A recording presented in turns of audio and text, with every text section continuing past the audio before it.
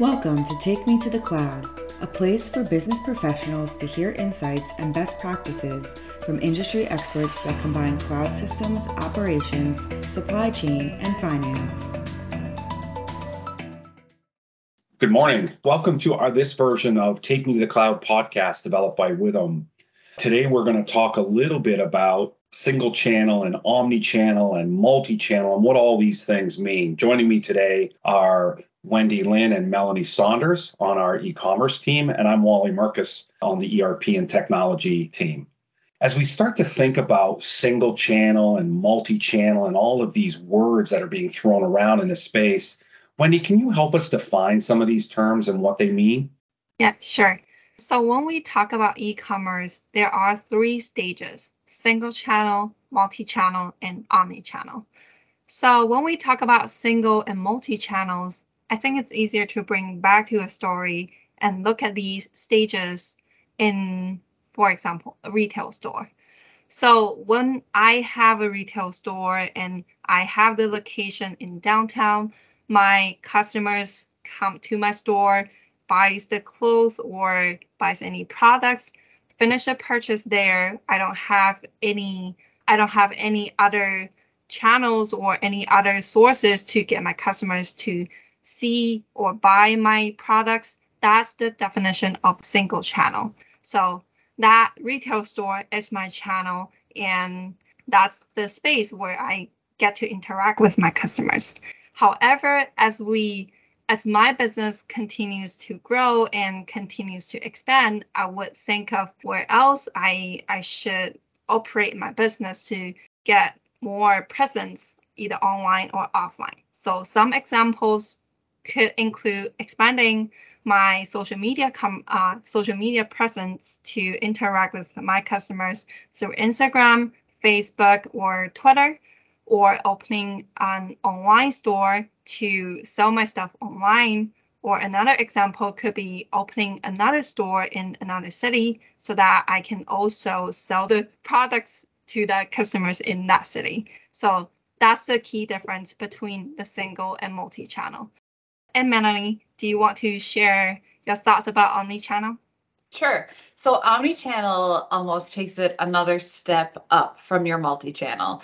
A multi-channel approach works really well for a lot of people, but omni-channel is giving it just a little bit more. So you mentioned about multi-channel is interacting with your customers through Twitter, Instagram, TikTok, any social media. So with omni-channel, you can actually get them to purchase your products through those mediums. So on TikTok, you can link to your product. Same with Instagram. You can just put a sticker on your photo. They can purchase through there. You could do, as long as your pricing is the same, you could do your mobile website and have it the same as your store website. So it's just a whole other bunch of ways that you can get your customers to interact with your business. And it makes them feel that they have a bunch of different ways to get the product that they want in an easy way. Oh, Melanie, that's awesome. I love the way you tied that together. And, as I think of our customers, the challenge that they're seeing today is many of them want omni-channel, but don't understand the investment to get there. Meaning it is not just like everybody's going to be omni-channel. And some people by design will only ever be single channel, or maybe just a few very defined and specific depending on the industry they're in. It's very important as we go through and understand that each organization be looked at differently. If we pivot a little bit to a use case type approach, and we start to think of single to multi and how you get there, maybe talk a little bit about that. Talk a little bit about adding marketplace, adding social, and what that might be. Maybe just expand on that a little bit for us. Yeah, sure. It can seem kind of daunting because you could be going from a single storefront to all of these different channels all of a sudden. But at the end of the day, it can be streamlined quite easily. A lot of these different marketplaces and social media, they do interact with one another. And the thing is, what we want is for the business to drive back to your site, so people are making orders. They're getting their cart on a whole bunch of different places, but at the end of the day, it's all going back to you and to your business, and that they can feel connected that way. So the easiest way to do that is just to start looking at, what markets do you think are the best places for your customers to shop? Maybe Twitter isn't maybe that's not your customer base. Perhaps TikTok is not, or maybe it is, and that is the best way to start. But I think you really need to look at your customers, see what they think, and just kind of start from there. Yeah, I really like that. And I love that you're sort of playing off, many of users and sort of, if I think of someone who's been around business for 20 years in the single channel, they wouldn't even understand how TikTok, other than the fun side of TikTok that we all Right. know, they wouldn't even understand how TikTok might be able to work with them. So as we start to think through these organizations, it's not just about going to that social access or adding a marketplace. It's understanding what that tool that you're adding on brings to your channel. Love the way you laid that out for us. It's really good. Yeah. TikTok had over 1 billion users in the fall. So that tells you there, it's, big. Love it. Yeah. Love it. So Wendy, as we start to think about sort of that selling in the multi-channel and thinking of disparate systems or disconnected systems and how that might all work, talk a little bit about how going to a multi-channel might impact an organization who's got things all over the place. Definitely. Yeah, we all know it's exciting with business expansions. We're all excited to add more channels, add more social presence, and try to show our products to different sources of customers.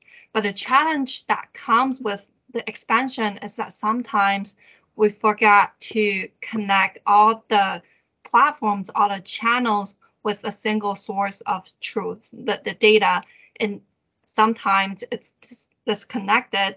And an example with that is maybe I'm selling the products in a retail store and I have a separate system to record my order entry and my shipping and logistics status. And that data might be different in your e-commerce platform because you're using a different system. So the challenge with having two separate systems for your data is that it could be confused. It could bring confusion for the team if you have multiple teams to run the channels.